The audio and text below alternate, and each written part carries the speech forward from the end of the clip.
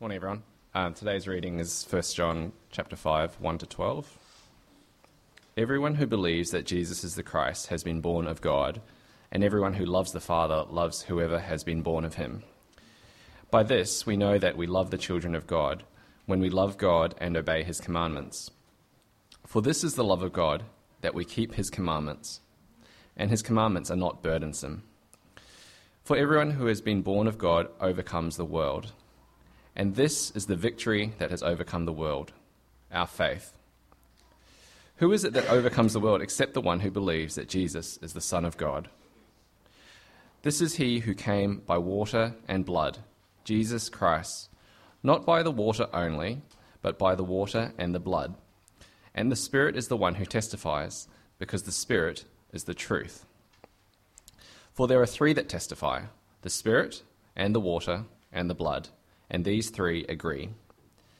If we receive the testimony of men, the testimony of God is greater, for this is the testimony of God that he is born concerning his Son.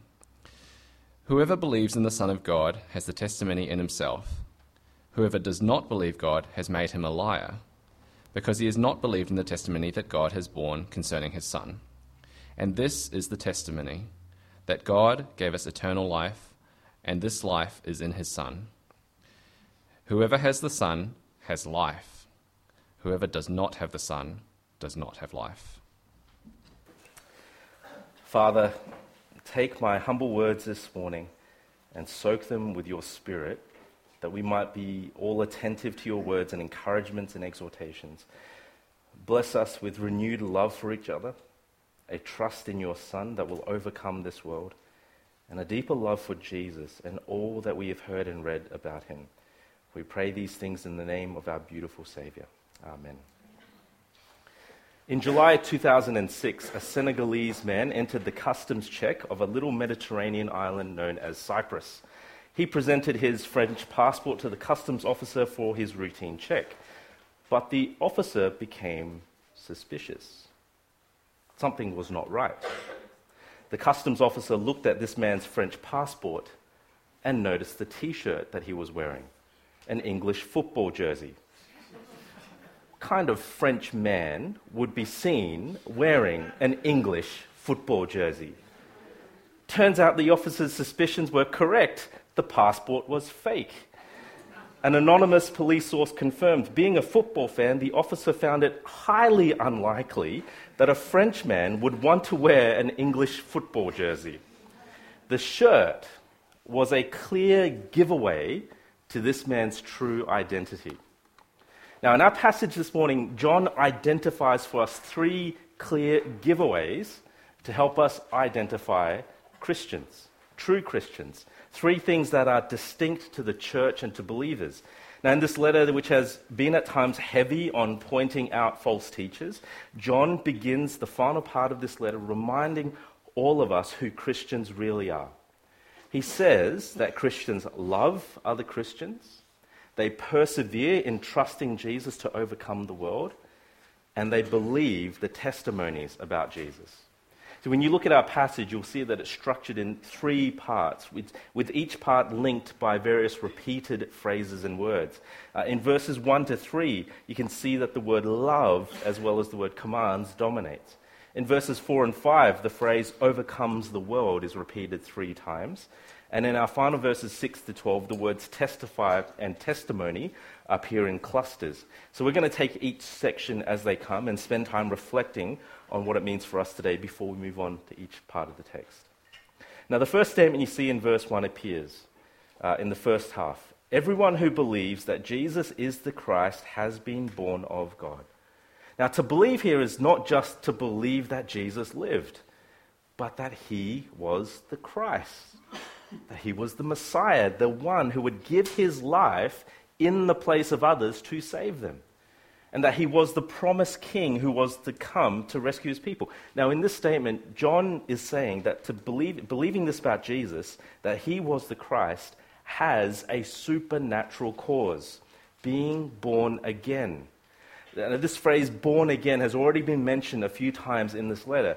To be born of God, takes the image that we're all familiar with, right? The birth of a baby.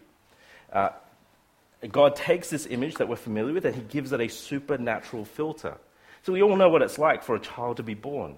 Right? The life that is growing in the womb now comes into this world and comes into relationship with their mother and father. Now, God does this with every new believer. In a spiritual way, he gives them new life and he brings them into relationship with himself. That's why the New Testament constantly calls Christians children of God. To say that believing has a supernatural cause means that you can only believe that Jesus is the Messiah King if you have been born again. There are lots of people who believe that Jesus lived. There are lots of people who can say that they understand bits about Jesus. But only those who have been born again can say that Jesus is their King. The second half of verse 1 parallels the first half as well. So have a look at the second half of verse 1. Everyone who loves the Father loves whoever has been born of him. Christians love other Christians. Now, much has already been said about this from last week's sermon, so please head online and listen to Ben's sermon on that in chapter 4. But before our passage in chapter 4, John expands on what loving our brothers and sisters looks like. But the point here is to link the string of thoughts together. If you believe that Jesus is the Christ, that he's the Messiah King, it shows that you've been born of God. And those who have been born of God love the Father, and if you love the Father, then you will love whoever has been born again as well. Christians love other Christians. Verses 2 to 3 run in parallel again with the repetition of love and commandments. Have a look at verses 2 and 3. By this we know that we love the children of God when we love God and obey his commandments. For this is the love of God, that we keep his commandments.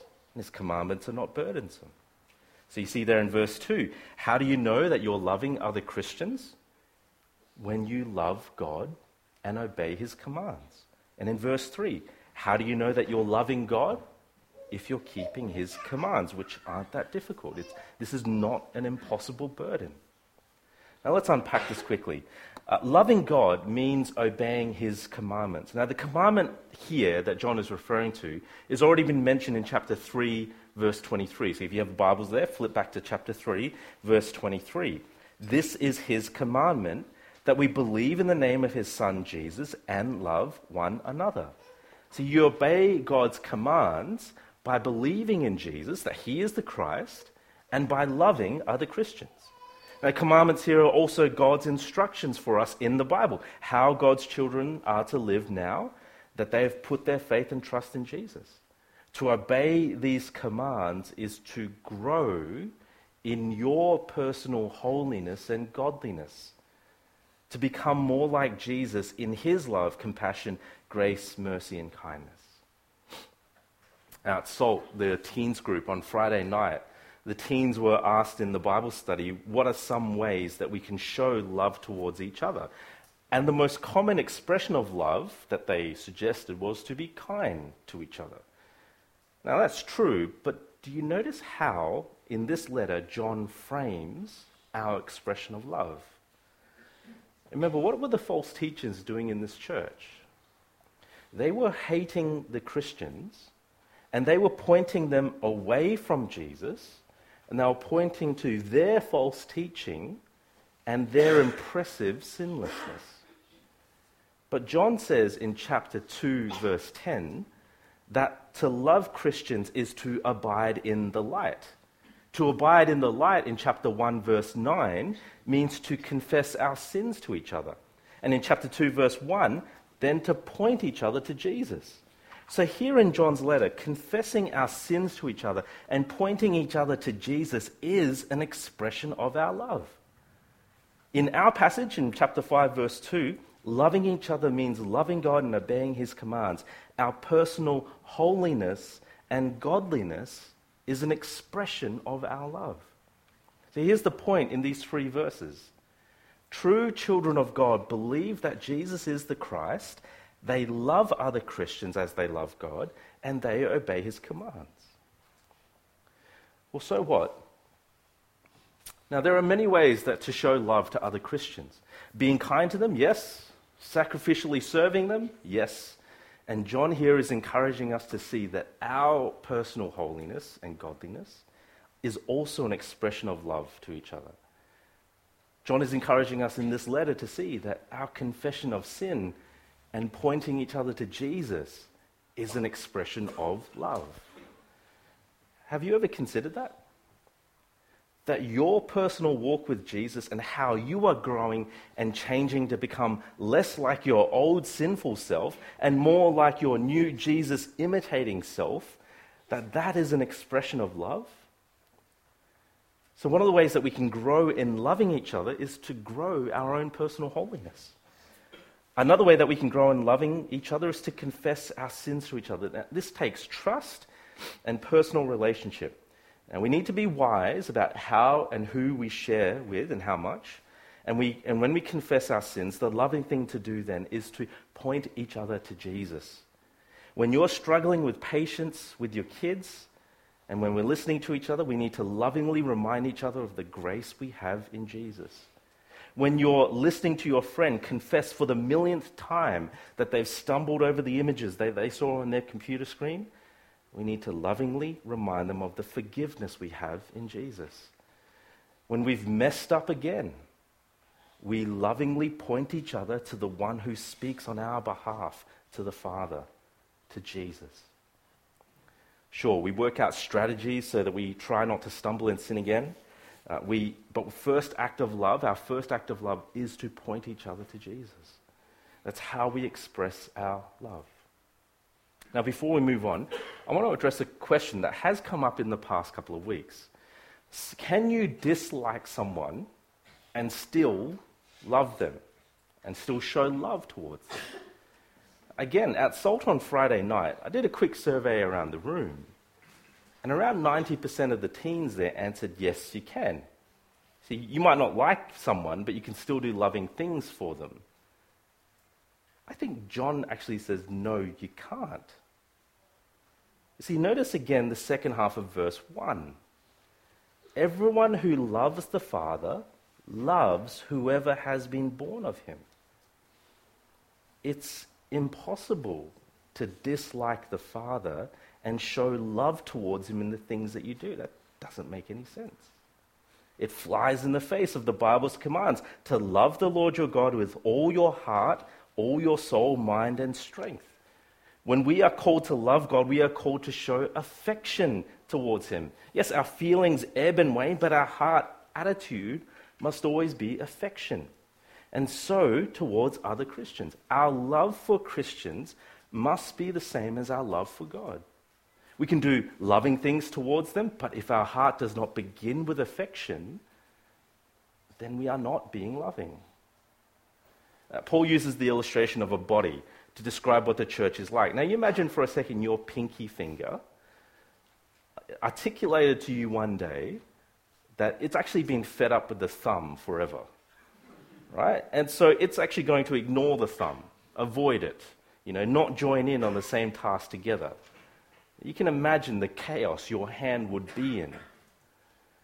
So you too.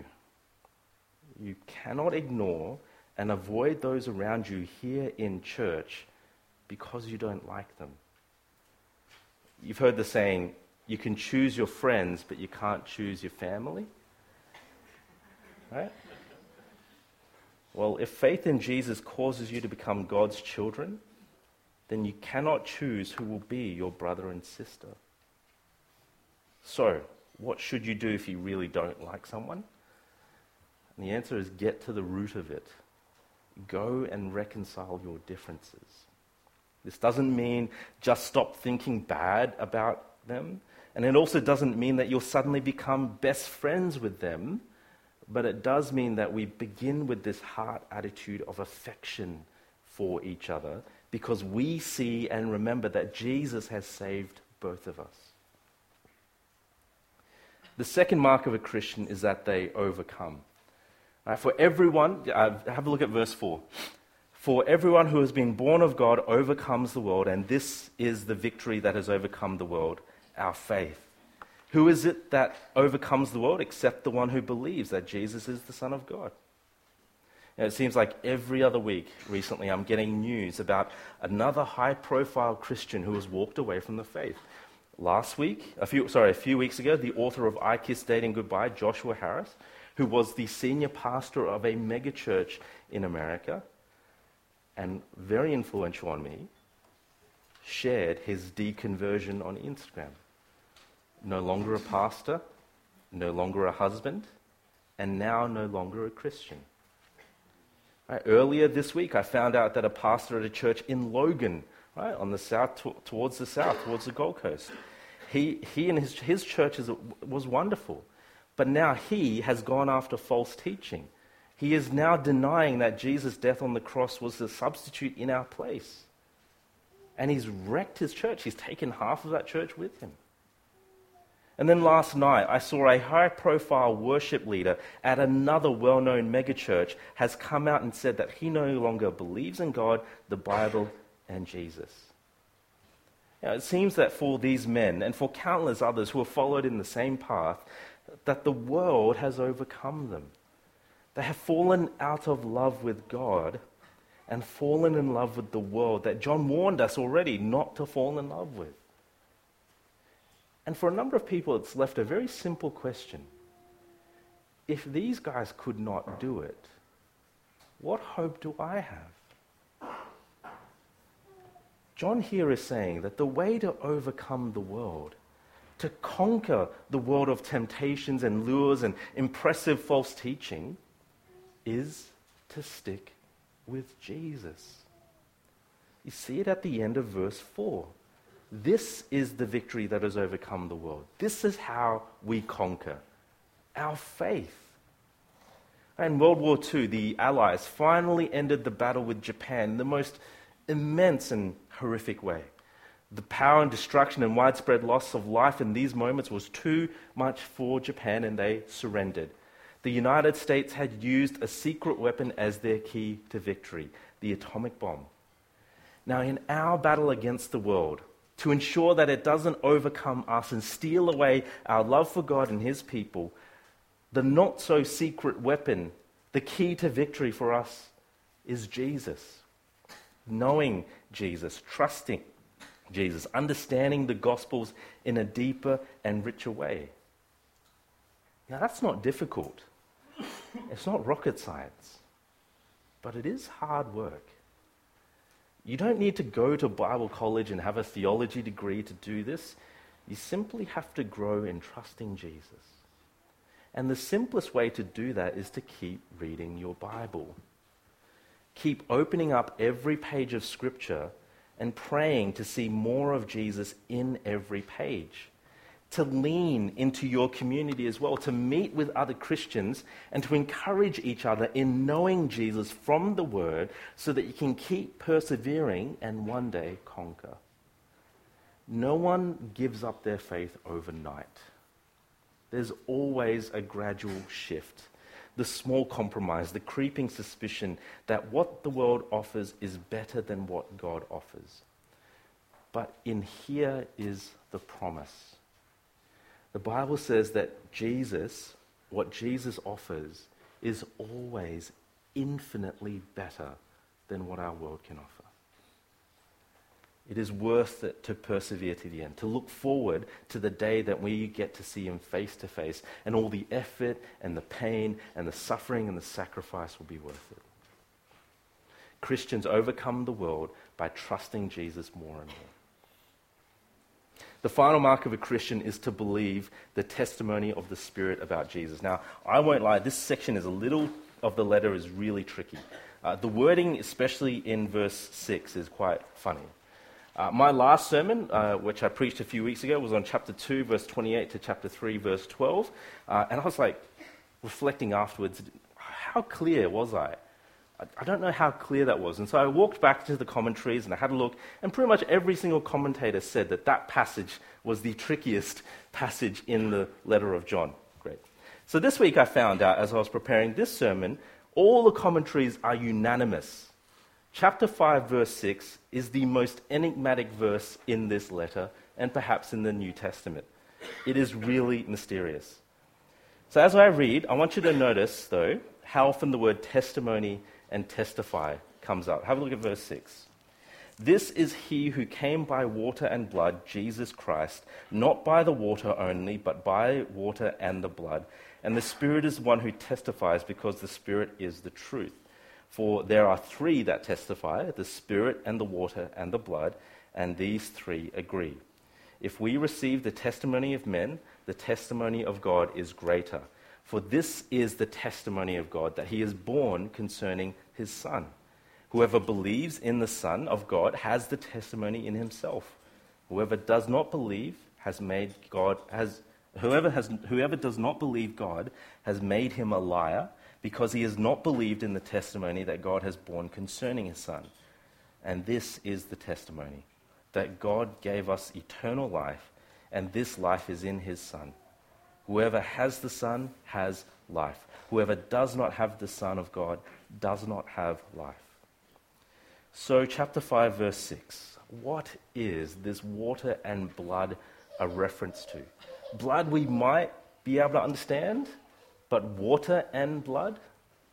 See, the trouble we have with this is that John hasn't actually made any other references to water in this letter. And here in verses 6 to 8, he doesn't exactly explain what this reference is to either. Now, this is actually a nice little teaching moment for all of us. Sometimes when we're reading the Bible and it doesn't make sense, then we need to humbly remember that the fault is not the Bible's, but our own. John's readers seem to have understood this, so John didn't need to explain it any further. So the problem is ours, not John or his readers. But still, we've got work to do to try and work out what's going on here. And now when it comes to interpreting what water and blood mean, there's around 5 different options. And I don't have time to tease all these options out. But just let me say that there are weaknesses with all of them, some more so than others. There is, I think, a fairly okay 6th option. So first things first, when we stumble upon a difficult passage, the first question we should ask is not, what does this passage mean? The first question should be, why is the author writing any of this anyway? Remember, John is writing to assure his readers that they're saved. You have a look at chapter 5, verse 13, right? I write these things to you who believe in the name of the Son of God, that you may know you have eternal life. Right? Remember earlier in chapter 1, he says, I'm writing these things to you so that your joy will be complete, our joy together. So with this difficult verse here in chapter 5, verse 6, we have to start with this underlying motivation. John wants us to be sure of what we believe. Another clue as to what this might mean comes at the end of chapter 5, verse 6, and also you see it in chapter 5, verse 7. He mentions a couple of times the word testify. Do you notice that? Can you see it? When you testify to something, you're giving evidence to the truth of something, to something you can know and trust is true. So given that this section is about testimony and about believing the testimony of Jesus, it might be best to see water and blood as a reference to the resurrection of Jesus. Now here's how I think the thought process goes. I'm going to flash up a couple of references up on the screen. Water and blood. Can you think of the last time water and blood are mentioned together in the same sentence? It occurs in John chapter 19, verse 34 and 35, when John tells about what he sees at the death of Jesus. But one of the soldiers pierced his side with a spear, and at once there came out blood and water.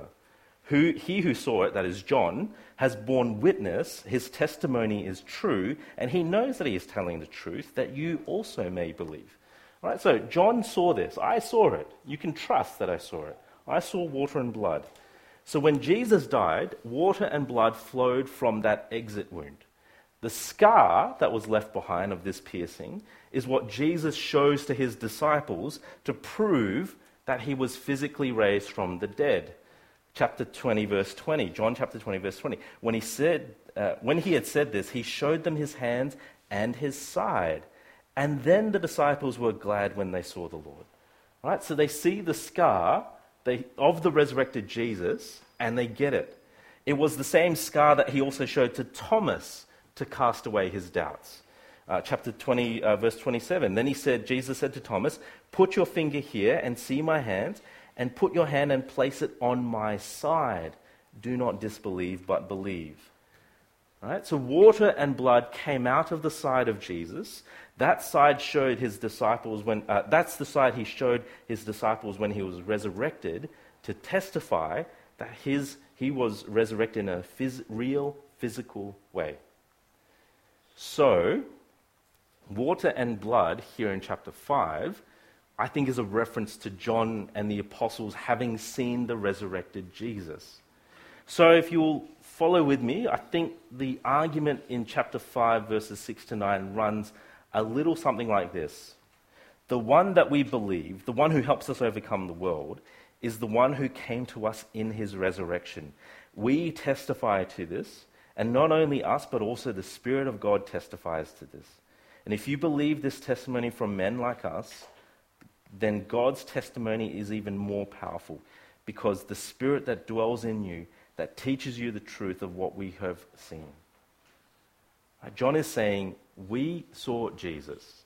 The Spirit confirms this, and the Spirit helps us to believe it as well. Which leads on to verses 10 to 12. We are sharing this testimony with you, and so there's two choices you have: believe it or not. If you believe it, then you have the testimony within yourself. The Spirit that confirms the testimony is the Spirit that dwells in you. But if you don't believe it, then you're calling God a liar. You're putting God in the witness box and telling him that he's making all of this up. One of the brothers here at church was telling me his testimony. He grew up in church, but a lot of his Christian life was based on his performance. If he was doing well, if he was doing good works, then he felt spiritually alive. But if he wasn't doing well, if he was stumbling in sin, then he felt spiritually flat and depressed. That's what he thought the Christian life was about, trying harder to please God. He came to Brisbane, found his way to our church, and then Pastor Ben started doing Bible study with him. Now, at one point, Ben told him the good news. Jesus saves us not because we're good people, not because we've done enough good works. He saves us by undeserved grace alone. Now, this brother replied, "I can't believe that. I cannot believe that." To which Ben replied, "Are you calling God a liar? Because that's what you're saying. You're saying that what God says cannot be believed, so you're calling him a liar." Wow. What a shock, right? Give that a go next time. But it's true. If you reject this news, if you don't believe it, or if you find it hard to believe, if you know that Jesus isn't truly your king, then you're saying that God is a liar. Now, you might have very sophisticated ways to say, look, I don't know if it's all true or not. But at the end of the day, you're saying God is lying, because you're saying that what God says here in the Bible is unbelievable, or that you can't or won't trust what is said. Now, friend, if that is you, then please don't put this off any longer. Jesus is offering you a life-changing message. Don't just brush him off. Listen to him. Do something to find out more. Last night I read that JB Hi-Fi, the stores, made a boo-boo online. They advertised a Nikon DSLR camera package worth $1,200 for $120. Quick buyers were able to order it and pick it up in store within a couple of hours. But a few others had to have their orders cancelled and refunded when JB quickly found out the pricing error. Now, let's say for a moment that you're looking for a new camera, and I saw this ad, and I told you, hey, hurry, JB have stuffed up, go get one ASAP. You wouldn't look at me and say, whatever. Right? No, look for yourself. See, I have just bought one. Now go out and get it before it changes. You wouldn't ignore that. If you were looking for a camera, you'd be jumping online and buying 10 of these and then driving to Indooroopilly straight away to pick them up because you've bought 10, not because you're greedy, but because you know that you can keep one and sell 9 on eBay. Right? Now, not many of us are looking for a new camera. If you are, you're too late. But all of us want life. All of us want real life, abundant life. A life that doesn't bow down to the pressures of this world. A life that can struggle through suffering with joy. A life that can wrestle with mental illness because you know that one day you will be set free from it for all eternity. A life that can love others genuinely and affectionately and sacrificially. A life that truly understands this world and how to live rightly in it. All of us want that. You can find it in Jesus. If you believe that he is who he says he is, if you believe that he is the Messiah King who has come to rescue you, if you believe and live with Jesus as your King and you persevere in that, then you will find life. C.S. Lewis, the author of the Narnia Chronicles, once said this. I believe in Christianity as I believe that the sun has risen, not only because I see it, but because by it I see everything else.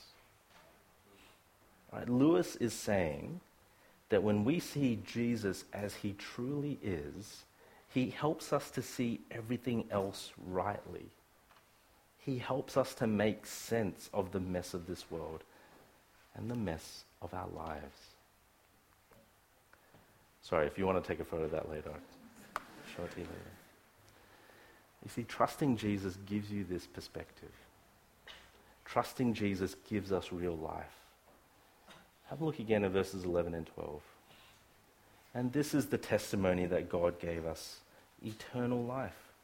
And this is the life, and this life is in his Son. Whoever has the Son, by putting their faith and their trust and living in with their King, as King, has life. Whoever does not have the Son of God does not have life. So do you believe? And if you do, keep believing this testimony. Keep digging deeper roots of faith in your life to persevere. Keep loving the brothers and sisters around you with affection. For that's what a true Christian looks like. Let me pray.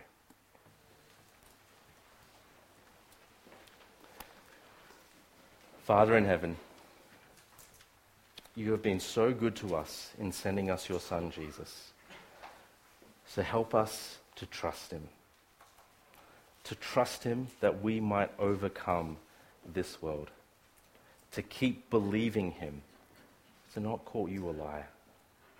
And help us, Father, to keep encouraging each other in this task as our great expression of love to each other. We pray these things for your glory and our joy in Jesus' name. Amen.